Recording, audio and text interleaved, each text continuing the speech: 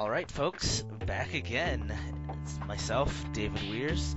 Joining me, as always, is my co-host, Michael Long. How's it going, Mike? Oh, it's nice to finally talk again. Yeah. Since we took the biggest month of the fantasy baseball year off. Well, some of us were on vacation and left the country, putting a bind on others. Hawaii is not out of the country, my friend. You were in international airspace for more than 5 hours. That's leaving the country, in my opinion. I'm just saying, not to get technical, but you left the country, and then you returned to the country, and then you left the country and returned to the country again. I think we just learned that Weirs is a birther. I'm not saying that you needed a passport or something wild like that. I'm just saying, if something were to happen, you'd be in international waters. You wouldn't be in American territorial waters, right? Or am I just way off base and crazy here? I think you're way off base. Yeah, that's entirely possible. Well, in my defense, it's been like 6 weeks, 7 weeks since we've done this pod, so my whole world's askew. So that's. We're back. Yes, we're back now, and we're gonna have a semi-regular schedule. It will be grand. You guys can roast us publicly on Twitter for when we don't, come through for you, because we certainly deserve roasting. Let's be honest. But today, like I said, we're back, and we've got a couple great topics here for you folks tonight. First up is we're going to be talking about some bullpens, but after that, you're going to want to stick around because we're also talking some interesting trends. I know it's very early in the season, but that doesn't stop nerds like Mike and I from kind of dissecting certain numbers as far as, walk rates, things like that. And of course, as a quick refresher, this podcast is more designed for non-standard leagues, that is to say, specifically like holds on base percentage or leagues that it saves and holds, that sort of thing. So it's a little bit different than your average, 5x5 or even a standard like Dynasty podcast. We have a little bit of different slant on things. But as previously mentioned, we're going to start off with some bullpens, and both Mike's team, the Braves, and my team, the A's, are kind of in an unusual spot with pens, but we'll get to our respective teams later. Mike, what was the first team that caught your eye that kind of had a unusual happening as far as, reliever value in holds and saves formats? So the first team that I want to talk about is a team that had two guys who were probably drafted pretty much everywhere, but had a major shakeup in the nature of their bullpen right before the season started, and that's the Astros. So a lot of people paid a lot of money for Ken Giles at the beginning of the season. And then on the eve of the regular season, after a couple of struggles, it was announced that Gregerson was going to close and that Giles was not, which I think we had all been kind of assuming that because of the package they gave up. I mean, Vincent Velasquez has been unbelievable for the Phillies, so that was a big trade for the Astros. We all thought Giles was going to close. They went to Gregerson. Gregerson's been pretty good so far, and Giles has had a fairly rough start. If you look at ERA and FIP, but it's basically because of home runs. His home run fly ball percentage in 2016 is 50%. 50. For a little context, he had in one of the most home run friendly parks in baseball last year, Philadelphia, probably a top 10 home run park.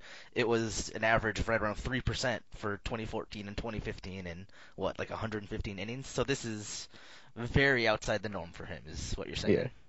So, yeah, and if you're listening to a fantasy baseball podcast geared towards non-standard leagues, I'm going to go ahead and assume that you know that Ken Giles is good and that his 6 2/3 innings in 2015 have not changed that.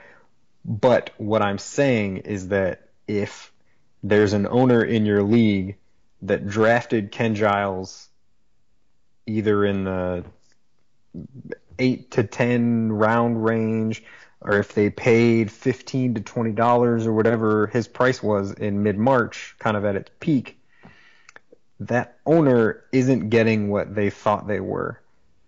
And people draft players for specific roles, and that owner is probably disgruntled because of Gregerson. And then to add on to it, they're probably disgruntled because Giles is getting bombed right now. I mean, a 6.75 ERA, even though it's early, I mean, that frustrates even the most patient owner. So I think that if you're in a holds league, Giles' value has dropped incredibly. But in my opinion, going forward for the next 5 months of the season, it really hasn't. I think at the end of the season, he's going to be one of the top holds guys going. I think his ratios and his numbers. I mean, like I say, he's got a 230 xFIP, so that's right in line with what he's been doing. That's who he is. He's striking out 13 and a half guys per nine. Um, he's still Ken Giles. I think it's worth checking in. Maybe you got a guy that's a hot starter. Uh, Maybe you've got a lesser reliever that has sort of like Shishak's off to a hot start. Just if the owner wanted saves and they're not getting them from Giles, just check in. So those are the kind of situations that I want to talk about tonight. Are the situations where it's either the bullpen has shaken out differently than we thought it was, or it's a situation where a guy who was kind of down the bullpen depth chart has been bumped up in the last week or two, whether that's injuries or whether that is um, just performance issues. And I think Gregerson and Giles are sort of the most high profile one to look at. Mhm.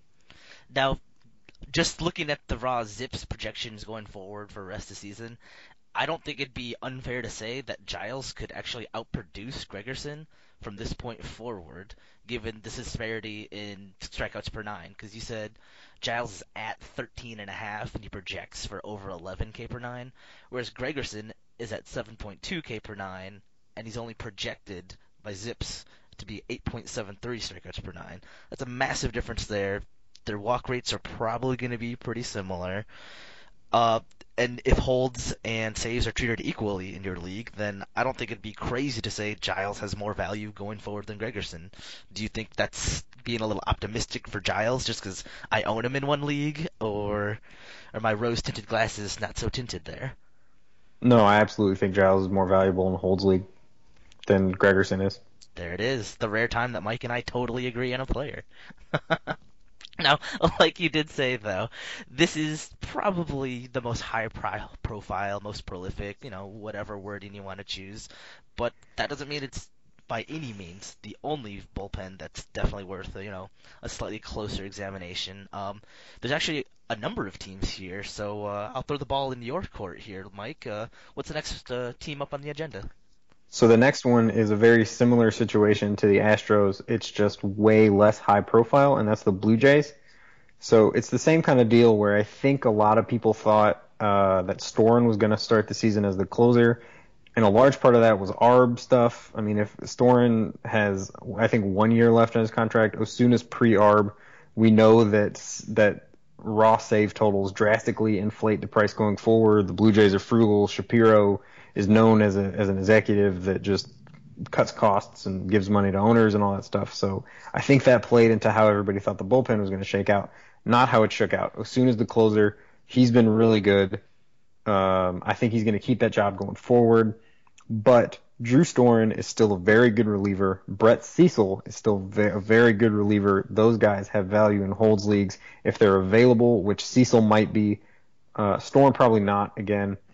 But again, if you're looking to get a dominant relief corps in a holds league, I think that starts with the holds guys. I think that you can build the best bullpen in your league cheaply by picking up elite holds guys, and I still think Storen is that person. Mm-hmm. It should be noted that there was an occasion where Ozuna wasn't available. I think he went 1.1 innings and then like 1 inning the day before that. So Storen was the guy who did get that solitary save option instead of Cecil, which did kind of surprise me because Cecil in the past couple of years he did pick up a casual save here, casual save there, and does have back-to-back years where he pulled out 5 saves. Now that does pale in comparison to Storen's history, where he has a 43 save season back in the day in 2011 with the Nats, 29 last year. But I was somewhat surprised to see Storen get the nod, especially because Storen is kind of been lit up a little bit this year.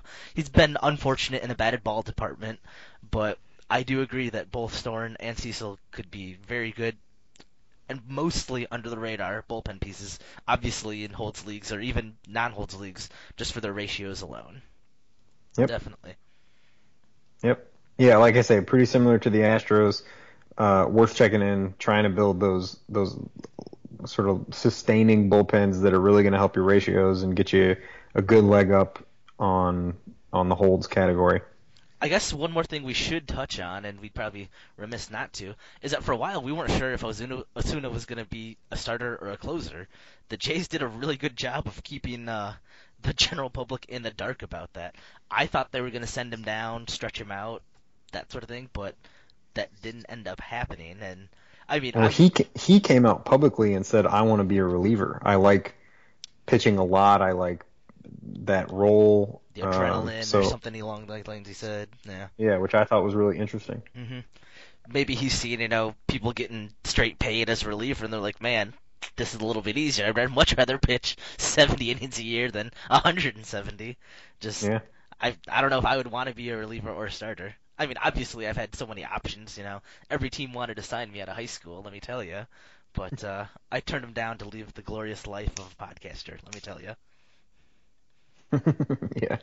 Actually, you'd probably be hard pressed to find someone with less baseball talent than myself, my co-host included. He's an all-star compared to what I bring. But before we start talking about the glory days of our high school athletic achievements, we better get back on topic here. Um, between these two squads, again, plenty of value there. But if we go even a little bit deeper, to a team that honestly might not have a ton of holds and save opportunities because they've been pretty bad, and Arietta just stole their souls tonight. But you mentioned earlier, well, privately at least earlier, that you're kind of fascinated, I guess would be a word, and feel free to tell me if I'm wrong. You're kind of interested, maybe, in the Reds bullpen. Is that kind of accurate, or is fascinated overstating your interest level with them?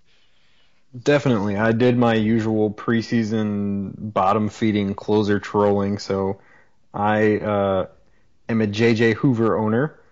Not any longer, but I That sounds like was an a intro to JJ. like AA or something. It's like my name's Mike and I own JJ Hoover. Like Yeah, it sounded like an admission more than anything. my name's Mike, and in holds leagues, I take the bottom three closers. Like I own Fernando Rodney. I don't know how many places, dude.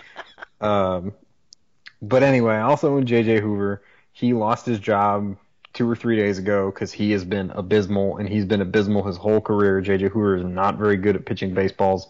I'm a Braves fan. He got traded for Juan Francisco, and the Braves actually, I don't know. That trade came about even, and Juan Francisco is bad at baseball. Um, but anyway, that it becomes an interesting bullpen because there's not a whole lot of opportunity there, and so there's really only one or two people in that bullpen that's ever worth owning at a time. And I think that because Singrani, correct me if I'm wrong, got the save yesterday, or they had a save opportunity, and Singrani, or maybe he pitched the ninth. I don't know. I think that people's correct conclusion about their bullpen now is that Singrani is the guy, but he is not the one in holds leagues that I am interested in. The person who I am interested in holds leagues is Caleb Cotham. And I think that in holds leagues, you really have to go after ratios, and you really have to try and project forward any kind of thing that's going to happen. And I think Cotham is I think he's the most interesting pitcher in the bullpen. I think he's right-handed, which Eno Saris talks a lot with that helping. Um, he's got kind of average velocity, but had some decent some decent strikeout numbers recently in the minors. His minors numbers looks to me like he started. Yeah, this is backed up. He was a starter for a bit, and he had terrible strikeout numbers. Hmm. And when he got moved to relief, the strikeout numbers went through the roof. Which, hey, that happens all the time. That's really normal. So I think this is a guy that's going to be K per 9 going forward. I think it's where the ratios are going to be. And if you're going to take a chance on the Reds bullpen, I like Cotham the most. And he's free. I mean, nobody owns him right now. If you want him, you can have him. If you've got a spot to take a shot, I think Cotham's the way to go. Is this more of an endorsement on Cotham? Because you mentioned he's a right-hander and he can throw, what does he have an average velocity? Yeah, low to mid 90s. He can sit with that. That's fine. Or Yep. is it more of an endorsement for him or kind of a knock on Singrani? Because in our pre-show, we both kind of agreed that Singrani doesn't really blow up our proverbial skirts, so to speak. He's a lefty who struggles to get right-handers out, and that's not a good recipe, especially for a closer, right? Like that's a hard niche to fill, I should say. It's really just more about the Reds. I mean, I just don't think there's a lot of I don't think there's a lot there, and I think that um, if you're going to take a shot, then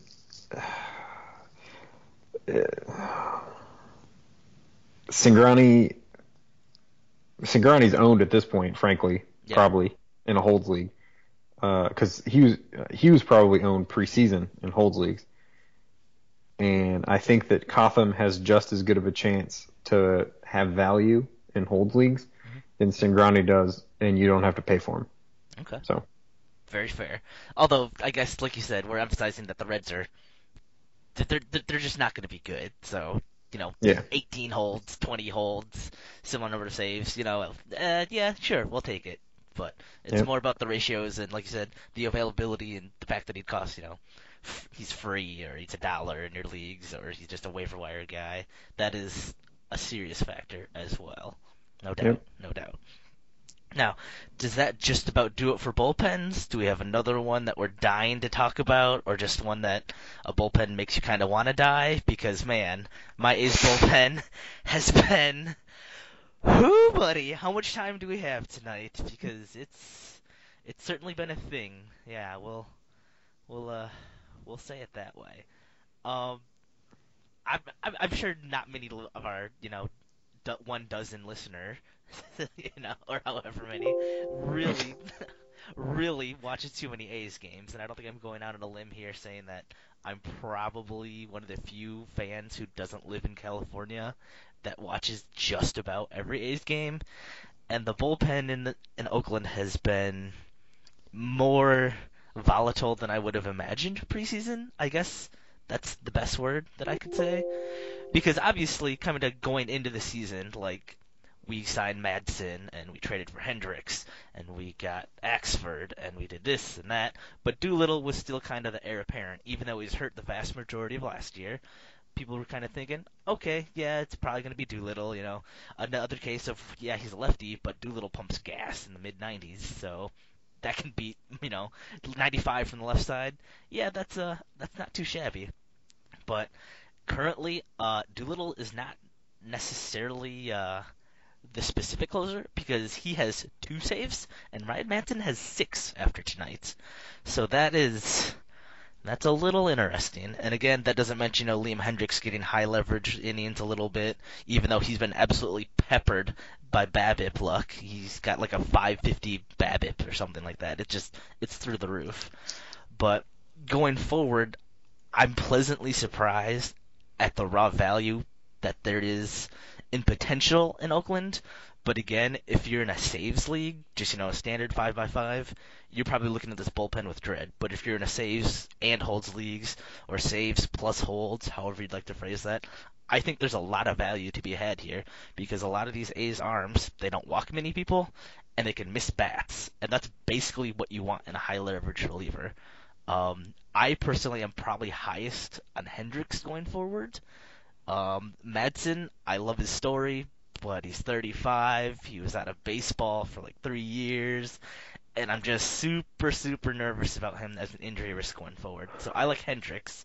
Long, I mean, I don't know how well the elite core known as the A's relievers, but is there anybody who you like the most, or you find the most not awful that you'd consider picking up? Yeah, you can't pick him up, but I think Doolittle's still the guy to own here. Um, In saves I and just holds leagues, or just you're saying that as a blanket statement? Yeah, in holds leagues, Okay. I love guys that get both holds and saves. Hmm. I just think that it they're both kind of a pleasant surprise. So I'm a Doolittle owner. I own him two different places. Totally comfortable with it. He's given up. He's had some homer issues early in the season, but those will calm down. He'll be fine. And again, this sort of goes back to what I was talking with Giles, is that people build teams in the draft expecting certain things from certain players. And even if those players provide value, if they're not providing the type of value that the owner expected at the beginning of the season, maybe there's a deficit. Maybe this Doolittle owner is fed up because they thought they were going to get saves, not holds. And so it's a chance to just check in and say, hey, I'm going to offer you Latos, or I'm trying to think of another player that I don't think super highly of that's had a decent start. I'm sure there's some outfielder that um, is off to a relatively good start that I don't think is going to do anything going forward.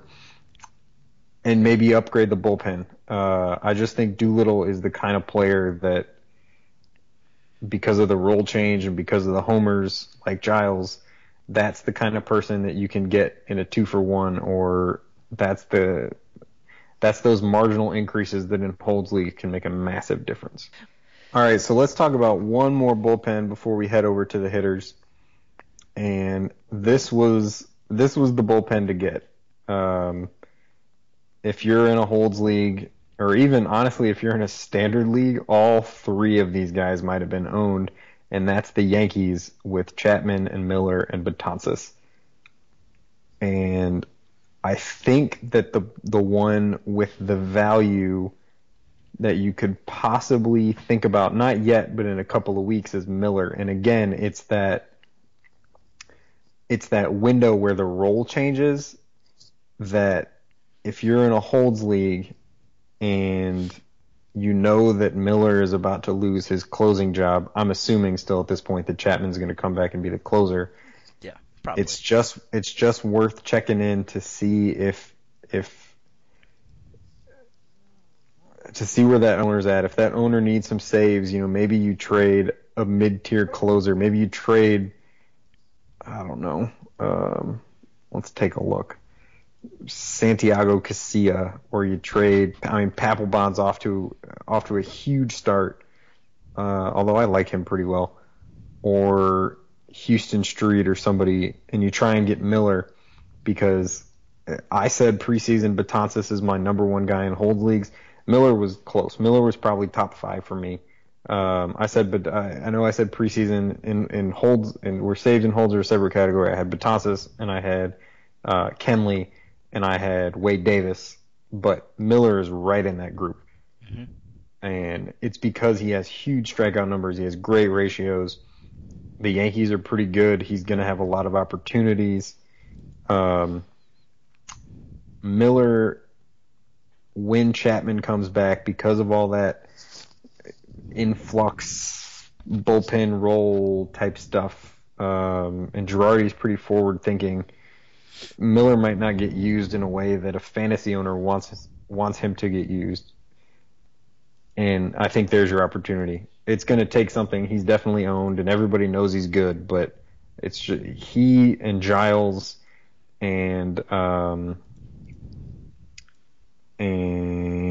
last player that I talked about to check in on. Oh, and Storin, I think, are the three to whose value to check in on. Obviously for different totals, but check in on the Andrew Miller owner. See how he feels, or she feels. I have to mention that both Betances and Miller have negative FIPS and negative xFIPS, and that is, I gotta fan myself after that, because I think that's pretty good. I haven't run the numbers, but I think a negative FIP and xFIP are pretty good. Anything to add on that front there, Mike? They both went for $20 in my Holds Leagues. I was gonna say that's nutty. That's my knee-jerk reaction, but they'll probably provide that value back.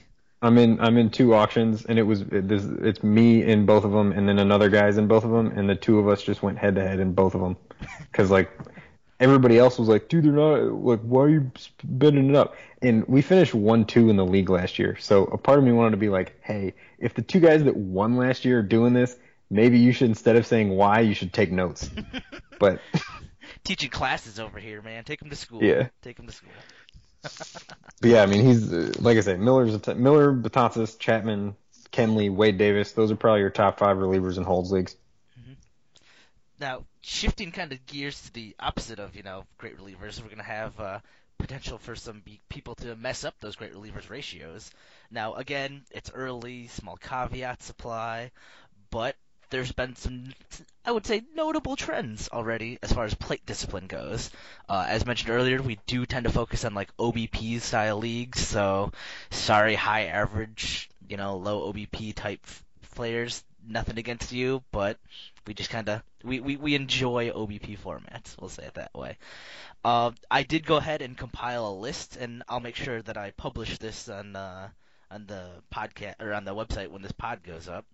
But it's basically every player who accrued at least 250 plate appearances last year and 30 plate appearances this year.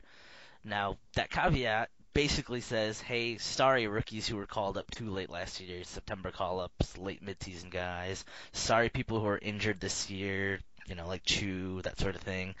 But this does give a pretty solid list. I think it's over 150 players. Yeah, it's over 200 players actually. That kind of overlaps of again who met that threshold of 250 plate appearances last year and 30 this year. And we've looked at differences in things like plate appearances like Z swing, walk rate, swing and strike rate, and O swing. And I'm going to toss it over to Mike now because you're the one who's pretty excited to take a look at the O swing differences. Is that correct? Yeah. So my theory here is that we're about 2.5 weeks into the season. We have a relatively small sample still. I'm currently on Odubel Herrera's Fangraphs page, and I will tell you why I am on that specific player's Fangraphs page shortly. But Odubel Herrera has 66 plate appearances, so we're roughly 10-12% into the season, and it's not enough to make any wide swinging conclusions, but I think on a per pitch basis, we're getting to the point where things are beginning to show some trends. And so my theory is that the way that we could try and tell some players that we think are going to take a step forward or already have taken a step forward in their walk rates and are going to continue that because it's meaningful at this point are guys whose O swing percentage has changed in these 60 some plate appearances. And O swing, for those of you who are not familiar, is the percentage of pitches outside of the strike zone per pitch FX that a player swings at. So obviously, Z swing, which I'm sure we will also mention, Z swing is pitches inside the strike zone that a player swings at. So Z swing percentage is good. You want it to be high. O swing percentage is bad. You want it to be low, and that makes logical sense. You're supposed to swing at strikes. You're not supposed to swing at balls. You make good contact on strikes. You make bad contact on balls. So we wanted to go and we wanted to look at the guys whose O swing percentage has changed the most. Mm-hmm.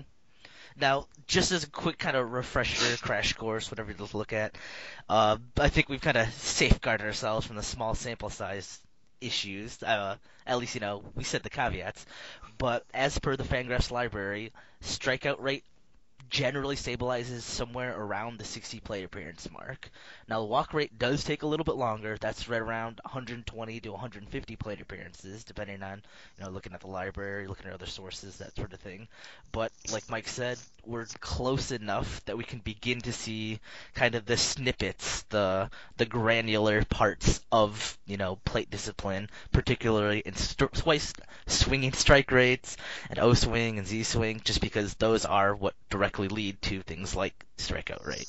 I also want to talk what stabilize means real quick. I think that this is commonly misunderstood, and it doesn't mean that when, like Weir's just said, that when a player has 120 plate appearances, all of a sudden their walk rate is the only thing you should look at going forward. This is a scale. Hmm. If after 10 plate appearances somebody has a 30% walk rate, that's not all that meaningful. The 120 plate appearance mark is where it tips from being more predictive to look at what they've done this season to what they were projected to do at the beginning of the season. Hmm. But that's a slow moving cursor. It's not like you go from one side. It's not like at 119 plate appearances you're only looking at the projection, and at 121 plate appearances you're only looking at what they've done so far. It's a range, and that 120 number for walk percentage is the 50% mark. So once you're past that, you look more, but you still have to look at the preseason total. And when you're before, you can look at what they've done. You just have to weight it. It's Bayes if you're familiar with stats. Like your prior gets less important the sort of the more information that you have going forward. So I think that's commonly misunderstood. There's probably a great article about it. I'm going to Google it right now, and I'll shout it out if there is. But Weirs, why don't you go ahead and talk about the first player that's jumped out at you that has made some improvement this year? I was kind of pleasantly surprised going through this list just because I guess injuries was one of the big things, but Travis d'Arnaud has considerably cut down his swings outside of the strike zone. He was never particularly high at that.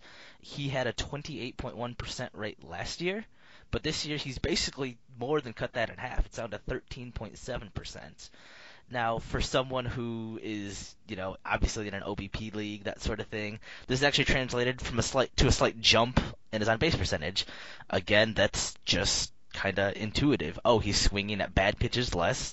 He's being more picky at the plate. That's going to get you a few more walks. Now, it hasn't jumped up massively because he was already, again, had, pretty good discipline. He's at 8.6%, but now he's up in the double digits, right around 10%. And that looks to be a lot better. Now, that still doesn't do anything and calm my fears about, injury potential and things like that. But a 10% walk rate from a catcher, I will take that every day and twice on Sundays, realizing full well that, catchers don't play as often. So having someone like that in your back pocket when they are playing, they're going to get on base, they're going to do well for you. That to me is just, it's fantastic. And I will note that jump for d'Arnaud, well, I should say not jump, that cut is more accurate. That drop in O swing percentage was actually the 10th highest so far in baseball. He dropped a full 14.4%. I think that's outstanding to me. Was there anybody else that you were kind of eyeing? Because I could go on and on about different players here, Mike. Yeah, I think it's a really interesting list. And at this point, I'm not really sure what to take away from it because, like you said about d'Arnaud, there's some really exciting names on here that you think like, oh wow, maybe this player's really taking a step forward. And then in third place is Juan Uribe. So I'm not really sure what to take away from it, but I do think that it can be meaningful. And it also makes me want to make me want to take a longer look at Juan Uribe. But the guy that jumps out at me is Yelich. Okay. So Christian Yelich has the seventh highest difference in O swing percentage, and of the players, he just isn't swinging the ball out of the strike zone. I mean, I'm scrolling down this list, and except for Chase Utley, who's one below him, Chase Utley, I mean, through his entire career has had a phenomenal batting eye. I mean, Chase Utley was carrying 400 plus OBPs his whole career until he got old. So to me, it makes sense that Chase Utley's control of the strike zone is incredible. I can't find anybody. I'm gonna sort this column. I don't think, except for Utley, I don't think there's a single person with a lower. Yeah, Yelich is second in the league right now in O swing percentage. He is not swinging at balls out of the strike zone. And last year he did it at about an average rate. But I think his profile has taken a step forward in a lot of ways this year, and I think that's a really good sign for Yelich owners. I think because he's had a pretty hot start, you're not going to get him right now. But if you own him, I'd be happy. And if you check in, maybe you can see what it is, Mhm. what he's at. So No doubt, no doubt. Another player that I'm somewhat interested in that is definitely, well, no, he's most certainly a fringe player, and I think I mentioned this in a pre-show, is David Freese. Now, he's not going to do you any favors in, a weekly league just because he's going to be very strictly platooned because he and Jaso have a nice thing going on at first base right now. But for any DFS listeners out there, anything like that, Freese is a great play when he's facing an opposite-handed pitcher. He has taken a pretty decent walk rate and pretty decent O swing rate at 30.8% O swing last year. And again, he's another guy who basically chopped it in half. He's down below 15%. It's just one of those things that, again, it's early, but we've always known that he could mash opposite-handed pitchers, so that isn't new information to me, but the gains, the degree of gains that he's made is at least eyebrow raising for me. And again, super uninteresting player in almost any normal fantasy league, unless you play in I don't know, 20 team NL only dynasty or something like that. But I really like Freese just as, you know what? Got a string of players that he can hit against this week. Maybe I do pick him up this week for my league, or maybe I do play him a few times in my traditional league. Or worst case scenario, I'll throw him in as a very cheap option in DFS. But that's just one of my, you know what? Freese has really caught my eye just because, again, he's in the top 10 for people who have cut down on their O swing percentage this year compared to last year. What's your next boy up to? Are you going to circle back to the infallible Odubel Herrera just yet, or is I that coming? will I will indeed. I just went back to his Fangraphs page, and the quote at the top, the RotoWire News, by Evan Webeck of MLB.com, has Herrera saying, "I'm trying to be more patient each at bat, and that's giving me a lot of good results. So I'm going to keep trying to do it." Herrera was a Rule 5 guy last year, had to stay up, had a had kind of a lot of questions. There's a lot of people that said, "Yeah, you can't do it. Do this again." Had a 387 batting average on balls in play last year. That anybody that sees that's going to say, "Hey, this is going to happen again."